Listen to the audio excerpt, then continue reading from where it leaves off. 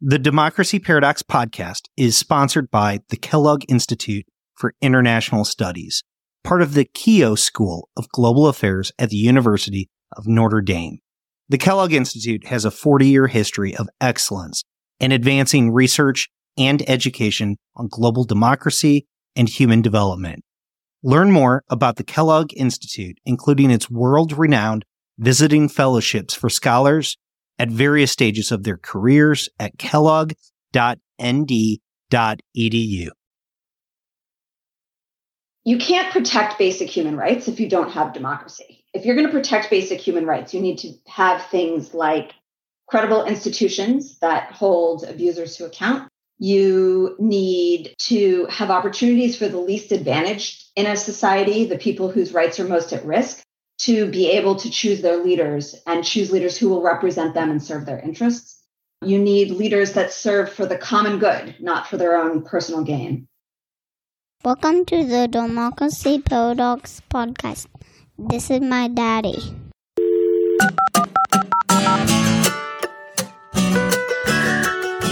My name is Justin Kempf, and I am your host as we explore the Democracy Paradox. This is a special episode for me. When I first began to study democracy, I read countless reports and briefings from Freedom House because it does such a great job of looking into democracy in every part of the world. So every year, I still look forward to their flagship report, Freedom in the World. But this year, the report feels even more important than usual. It was published on February 24th, while Russia was invading Ukraine. Ominously, the title of the executive summary was The Global Expansion of Authoritarian Rule. Now, for years, authoritarian rule has expanded, but it's been mainly through executive takeovers and democratic backsliding. But it feels as though Russia has now brought about a new phase in the democratic recession. They have begun the expansion of authoritarian rule through military conquest. Sarah Repucci co-authored the executive summary of this year's report along with Amy Slipowitz. Sarah is the Vice President of Research and Analysis at Freedom House. Our conversation touches on many of the highlights of the report, from big-picture topics to specific countries, such as Myanmar, Afghanistan, and Ecuador. But before we begin, I want to just take a moment to mention the Democracy Paradox is part of the Democracy Group. The Democracy Group is a network of podcasts with a real focus on democracy. One show in the network that I know you'll like is Democracy in Danger. This podcast touches on democracy in different parts of the world, like Cuba, Myanmar, and Ukraine. It also covers concerns specific to the United States as well as its home state of Virginia. So take a moment and check out Democracy in Danger wherever you listen to podcasts. But for now, here is my conversation with Sarah Repucci. Sarah Repucci, welcome to the Democracy Paradox. Thanks so much for having me. Well, Sarah, it's great to see you again. And it's exciting to talk about the Freedom House World Report once again. But Sarah, I want to confess that every year I believe that the state of democracy cannot get worse. And every year I read your report and I discover that it really can get worse. So why does the state of democracy in the world continue to decline year after year? So you're right, it does continue to decline. 2021 was the 16th year of consecutive decline, according to Freedom in the World. I think there's a lot of factors driving the decline. It's also interesting to think that it has evolved over those 16 years. At the beginning, we were mostly seeing autocratic regimes that were tightening their grip on their own populations. Later into the decline, we started to see more free countries dropping back. In 2021, a main driver that I'll highlight is the increasing cooperation that we're seeing among authoritarian regimes who are attacking rights and freedoms. These autocrats have built a system of economic and political support And that helps governments that are seeking an alternative to democratic norms. The cooperation itself isn't new. What is new is the impacts that we're seeing on the ground in terms of the decline. What struck me in the report was the fact that fewer countries had positive gains than, well, the report doesn't even show the last time it's had this few gains. It goes back to 2005. And what's interesting about that is that last year, similar phenomenon happened. It was 28 countries had gains, and going all the way back to 2005, you couldn't find a year where there were fewer gains. This year, it goes even lower to 25. Why is there so little forward progress for democracy? Yeah, I do definitely think that gap between the gains and the declines is one of the signs that it's not just continuing, it's not reversing. And I think what's happened is that we've shifted. At the beginning of the recession, I would have said, all we need to do is just help those few countries that have been in decline, turn them around, and the momentum will turn. We've almost reached a new status quo or a new state of affairs. And it's not going to be as easy as just flipping those countries back.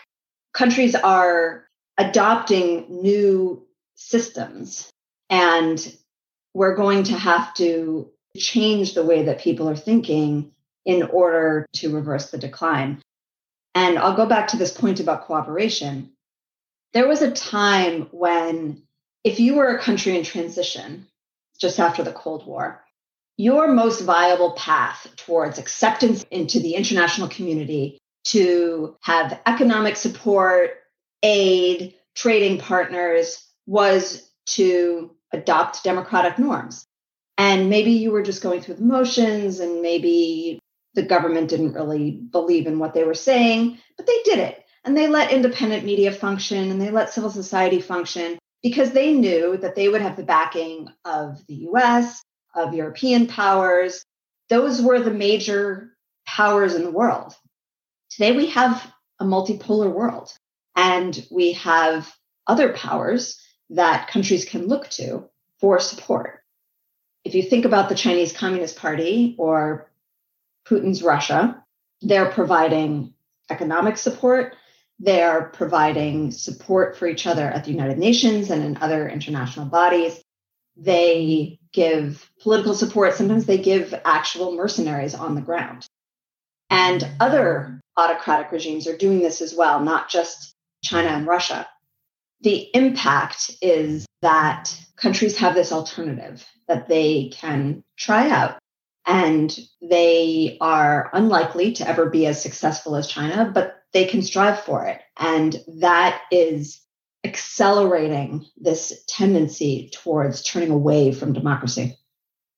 So, Sarah, we're recording today on February 22nd, and I'm saying that out loud because I plan to publish on March 1st during the normal schedule for this podcast. And a lot is going to happen in the next week because Russia is invading Ukraine. I hope a lot does not happen, but it looks like this is going to be a week full of bad news. So your report is called The Global Expansion of Authoritarian Rule, and I think that Russia's invasion of Ukraine symbolizes that. It's literally Russia expanding out its boundaries, expanding out its sphere of influence through military power in a way that we haven't seen so aggressively in a very long time, at least not in Europe. Is Russia's invasion of Ukraine, is that a consequence of the global decline in democracy? Is this one of the results? Is this a trend that we're going to start to see more because we've done so little to defend democracy globally?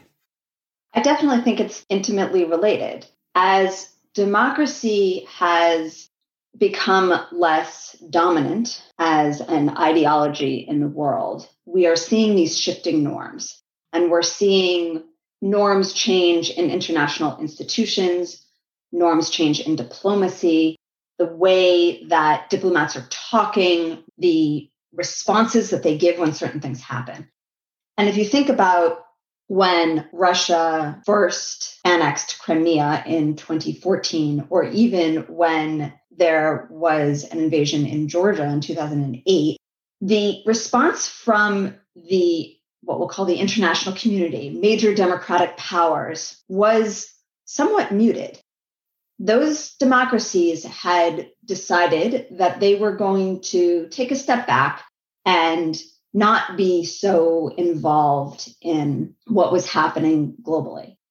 And I think you are seeing the consequences of that today. We don't know, you and I today do not know what is going to happen in Ukraine. We may know by the time we're listening to this.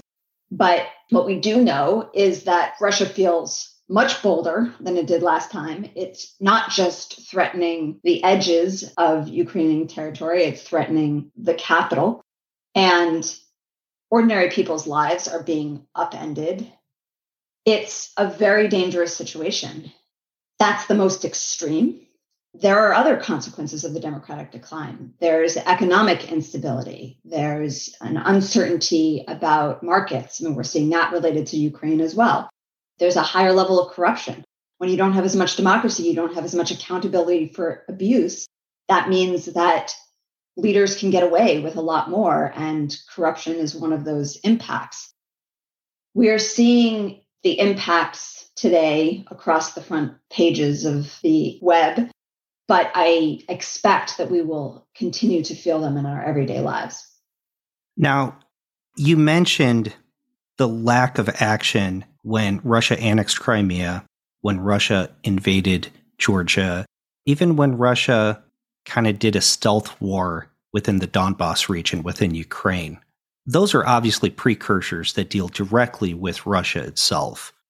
But a more recent event that happened that produced a real decline within that country's Freedom House rating was in Afghanistan, where the United States chose to withdraw. And there's a strong argument to be made that we shouldn't have engaged in the way that we did within Afghanistan. But the truth is that we did, and our withdrawal had devastating consequences on the state of freedom within that country. It's the second largest decline within your entire report.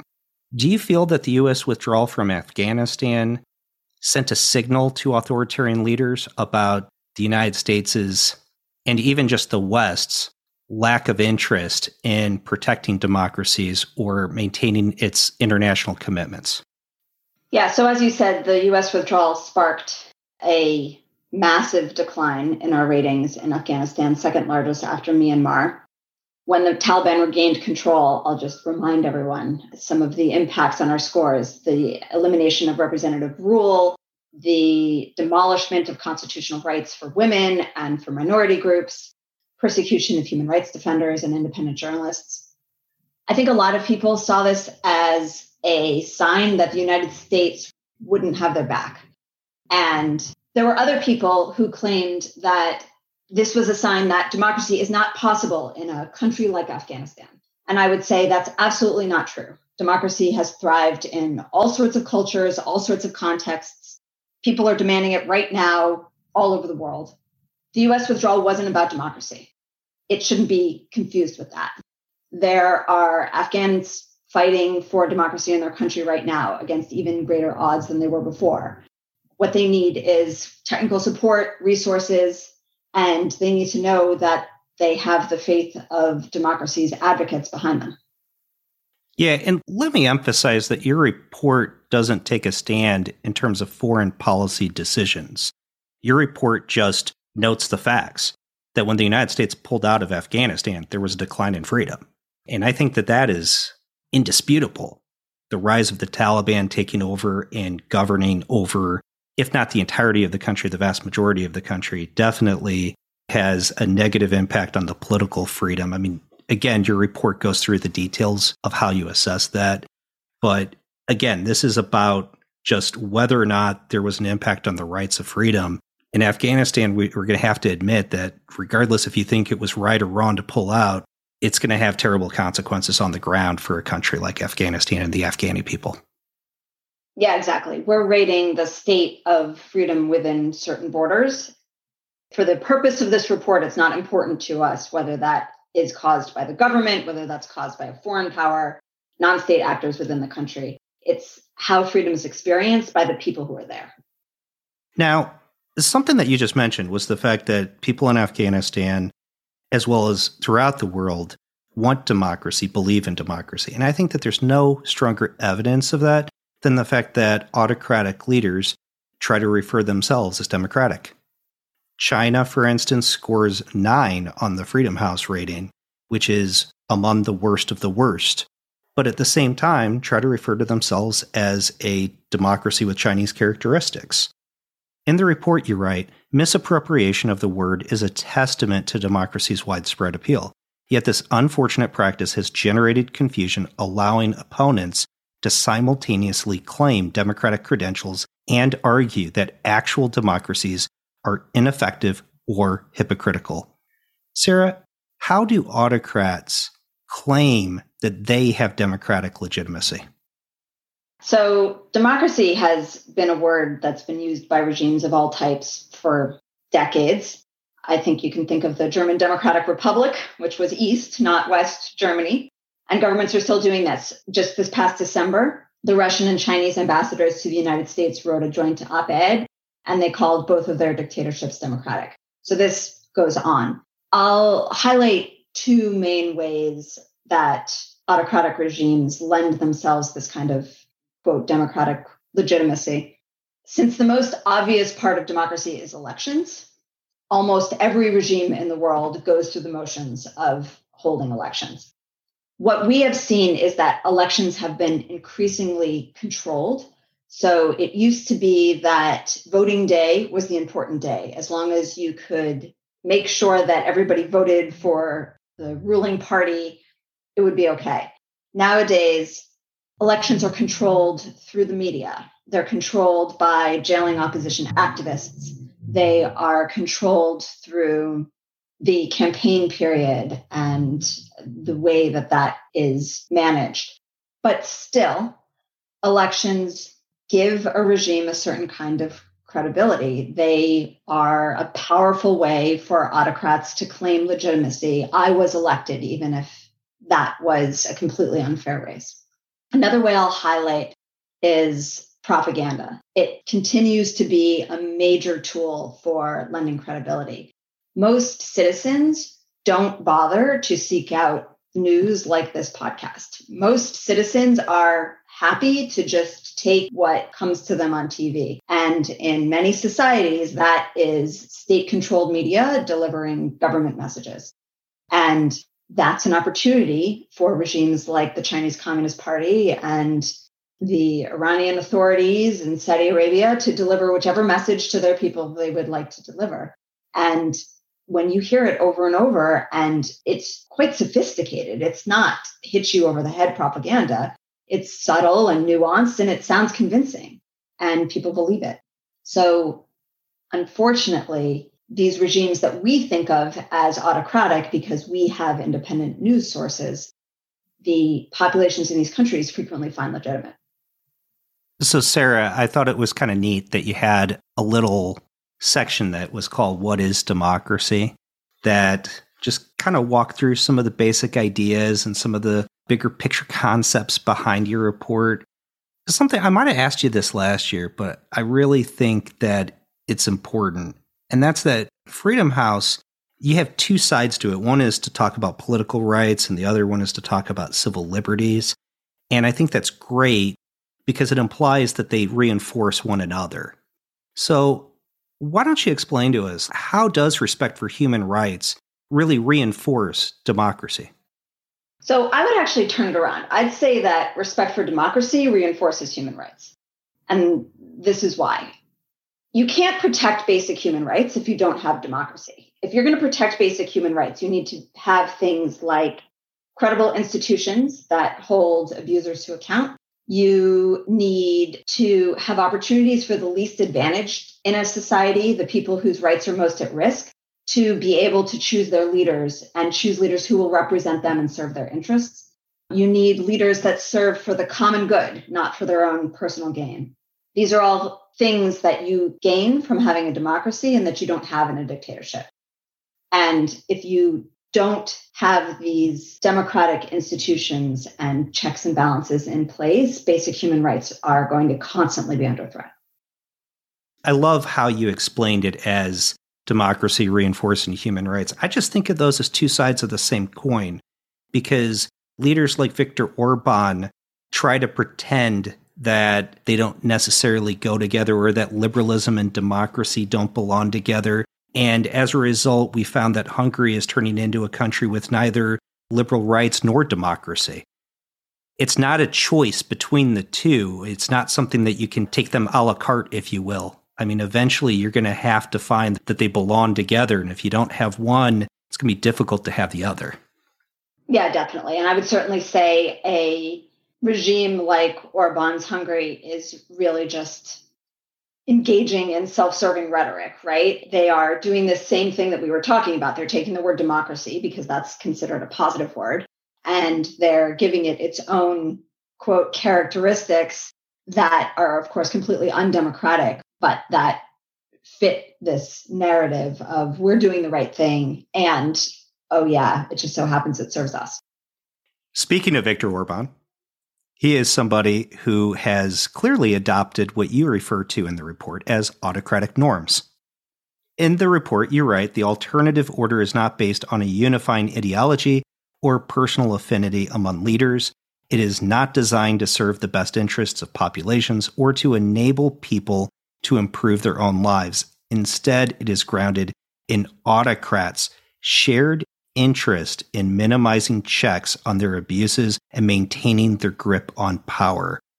Sarah, can you tell us a little bit more about what you mean when you refer to autocratic norms? So I'll just push on that point about the desire to stay in power, and the desire to stay in power regardless of whether that is what's best for their country or for their population. There are many ways that you can stay in power. You can lock up your opponents, so there's no viable alternatives. You can change the law so that rotation of power is no longer required. You can declare a national emergency so that elections are delayed. But regardless of the methods, there are these common elements of maintaining rule. When autocrats commit abuses, which I think is inevitable if they're going to maintain power, any kind of internal or external attempts to hold them accountable will threaten their tenure. So finding ways to minimize the accountability is another characteristic of autocrats. What we have found is that today, authoritarians are feeling emboldened to support each other in these attempts to circumvent the accountability. And as I was mentioning before, this pops up in a lot of different fora. And the results that we have been noting, at least in 2021, have been a higher number of coups than we've seen in the last 10 years, increasingly stage-managed elections, and also violence. So I think if the democratic decline isn't reversed, we can expect more of this. So you mentioned about coups and executive takeovers. One democratic near miss, if you will, to kind of steal a phrase from Tom Ginsburg and Aziz Hook, was the assault on the Capitol. And many on the right try to describe that as just being normal political protest, typical political speech. But in your report, you obviously see a clear difference between that and moments where we see real political protest that actually spark democratic change and that are inherently democratic. Can you just take a moment and explain how the assault on the Capitol was different from other political protests that we think of more positively? Absolutely. So on January 6th, thousands of Americans violently attacked the seat of government in an attempt to overturn the election results. We had policemen killed and wounded. There were credible threats against the lives of elected officials, congressional staff, and journalists. And this happened at the provocation of the sitting president at the time. There were certainly some people who may have been there out of a genuine, though I would say misguided belief that the election had been fraudulent. But January 6th was not normal, and it was by no means a mere political protest. Yeah, and it's important to emphasize, too, that just the amount of violence that occurred in it just sets it apart. But a secondary thing is that the purpose of the protest and the reason why they went into the Capitol was to overturn an election as well. I mean, it was inherently undemocratic in its own nature. Yes, absolutely. And unfortunately, we continue to see the effects of it today. faith in our electoral process has been shaken in a way that will probably continue for years to come. And that is going to have an impact on the upcoming midterm elections, on the presidential elections in 2024. It's really a quite serious concern for our democracy. So I want to turn to another country, and that's one that we've already mentioned, but we didn't really go into, and that's Myanmar. It was the country that had the largest decline, an even larger decline than Afghanistan, had a 19-point decline in the report.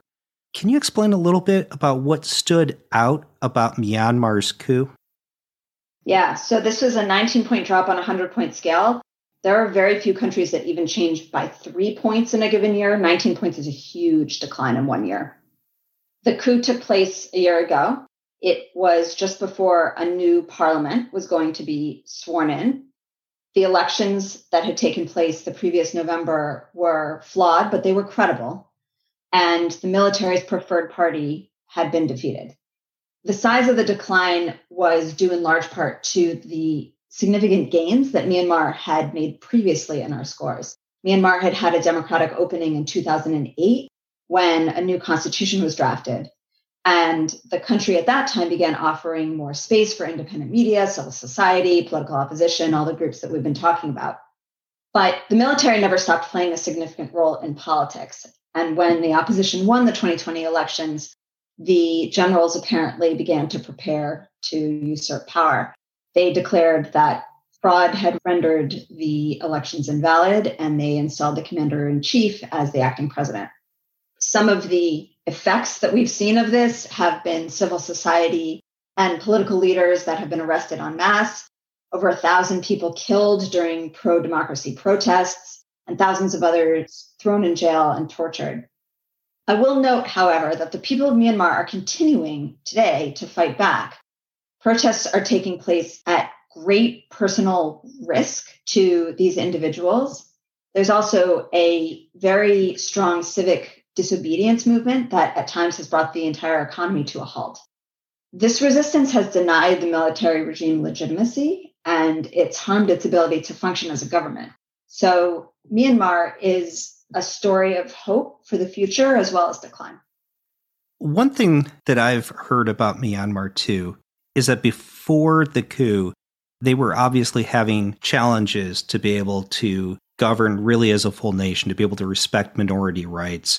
And what I've heard since the coup is that the pro-democracy movement has become much more inclusive of different groups because it's a highly diverse nation with multiple ethnic groups. And obviously there was real repression of the Rohingya people in the past. But it sounds like the pro-democracy movement today, even though we don't ever want something like what happened to Myanmar to happen, it sounds like they're becoming even more democratic, even stronger. It sounds like they've learned a lot from this experience. And hopefully, if they can turn the tide, that it becomes an even more democratic nation going forward into the future. Yeah, I mean, the Burmese people are incredibly strong, and they have really demonstrated that over these months since the coup. And I do think, especially a country that has experienced freedom, is that much more likely to fight for it again. So there are bright spots in your report. There are signs of hope. And 2 countries, one is Ecuador, one is Peru, actually shifted from partly free to free, which is a major milestone and something to be celebrated. You even have a pretty broad little excerpt about Ecuador that was really exciting and really informative. Can you tell us a little bit about Ecuador and why it was able to improve from partly free to free this past year? Yeah, I mean, Ecuador is definitely a genuine bright spot. The country started to turn around about 5 years ago. At that time, former President Rafael Correa's chosen successor, who was President Moreno, he decided to make a break with his predecessor and institute a reform process. We saw things like a new process to appoint more independent judges, reduction of state control over the media, pardoning of convicted human rights activists from under the previous regime. In 2021, we saw this steady improvement continue. Moreno chose not to run in the elections that took place in February 2021. And his party successor lost the election. The opposition won, and there was a peaceful transition of power. We're quite hopeful that the change in Ecuador is going to continue. And we also feel that this could spark a trend more broadly in Latin America, which has been a region where freedom has been quite hotly contested over the past few years. So turning over to Peru, I'm a little bit curious on that one because Ecuador made a big gain. It actually improved by 3 points, which again was one of the top improvers this past year. Peru seems like it was kind of on the tipping point between partly free and was able to kind of transition back over to free. Can you tell us a little bit about what Peru has done, not just this past year, but over the past few years to kind of shift back into the classification of being a free country again? Yeah, so what we've been seeing in Peru has been quite a high degree of political instability and a very frequent change of government, many governments that have fallen and new elections have been called. There were also clashes between the executive and legislative branches that were causing the governance system to fail to function. This year, we saw less of that. So this isn't necessarily a strong sign of improvement as much as a lessening of a problem that we've been seeing for a few years. And hopefully, if that continues, Peru will be able to rebuild and consolidate its democracy further. So to go along with that, Freedom House does provide a number of recommendations in its reports. Sarah, can you just give us 1 or 2 recommendations that really stood out to you, something that you want to highlight that the world, different countries, even private business can do better to be able to support freedom in the world? Yeah, so we divided our recommendations this year into 3 categories. Recommendations for spreading democracy around the world, for countering the impacts of authoritarianism, and for strengthening democracy at home. But I think that the most important one to keep in mind is the support that is needed for people within a country, because it is only those people who can bring democracy. You can't impose democracy from the outside. It needs to be homegrown, but you can foster it and support it.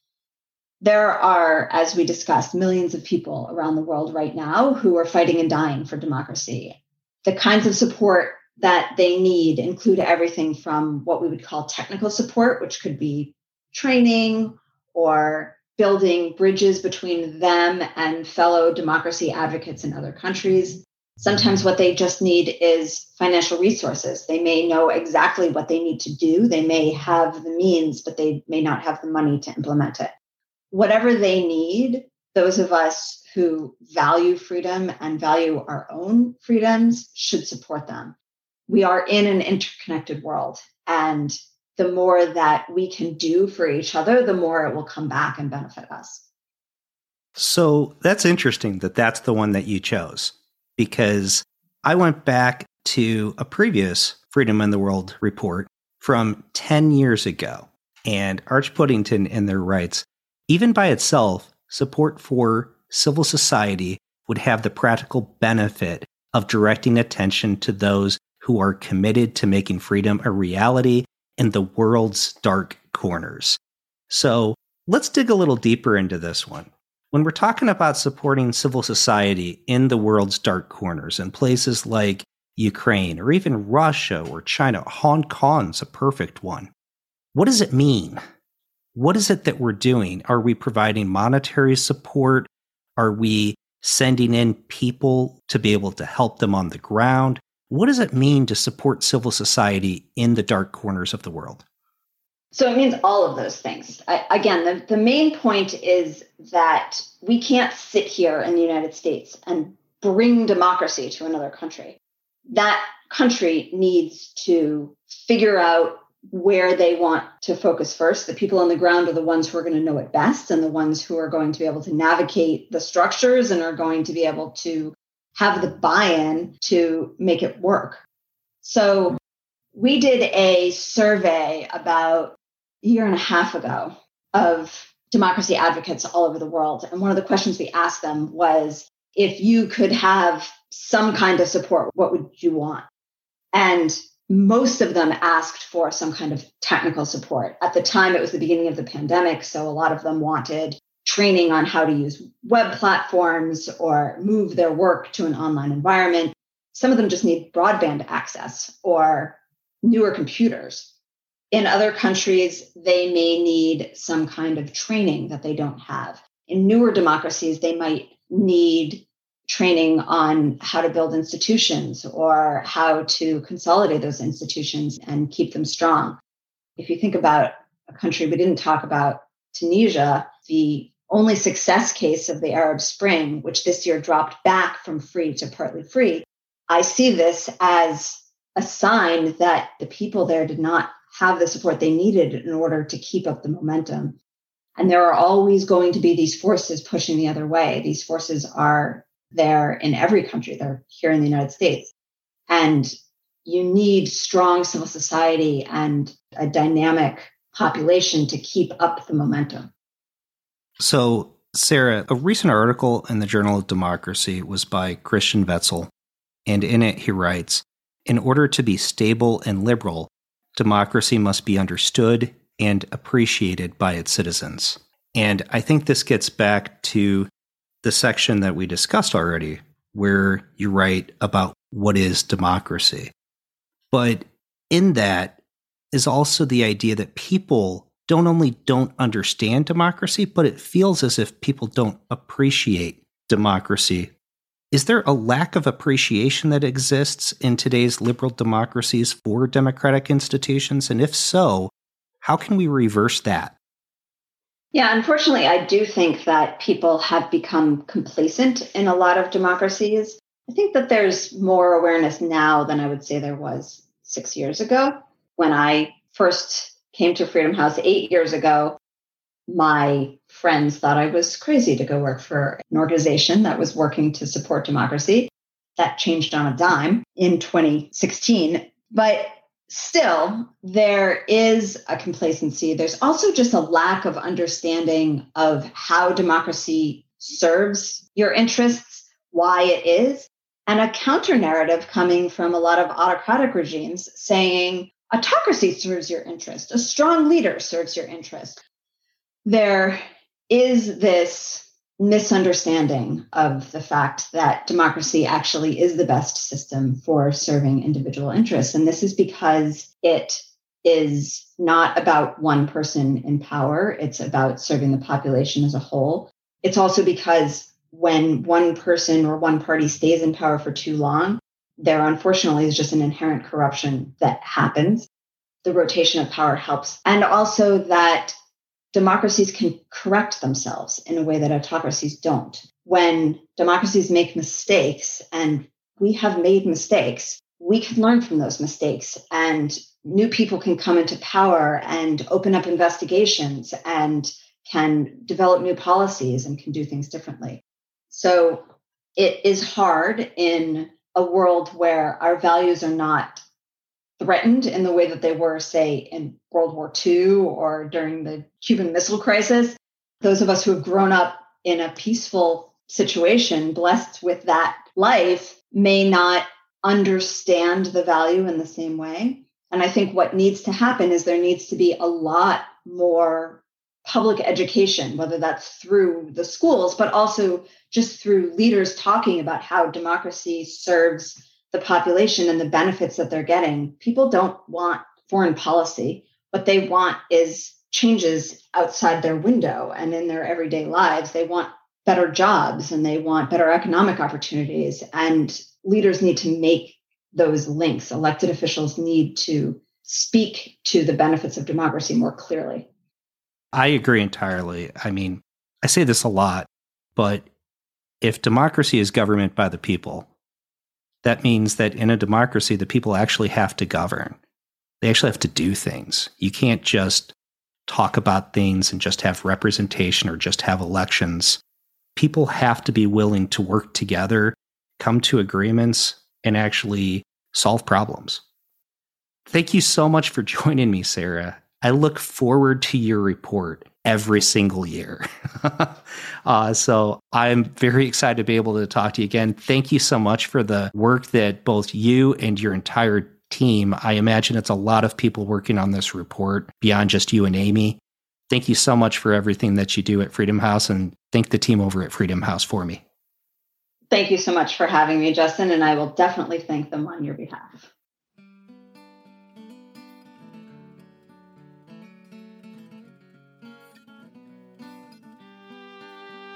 If you are listening to the show, please leave a review. It really does help shows like mine stand out. Also, please share the show with colleagues and friends, because word of mouth goes a very long way. Facebook and Twitter are great, but really just talk about it. There's a full transcript at www.democracyparadox.com. Thank you for listening.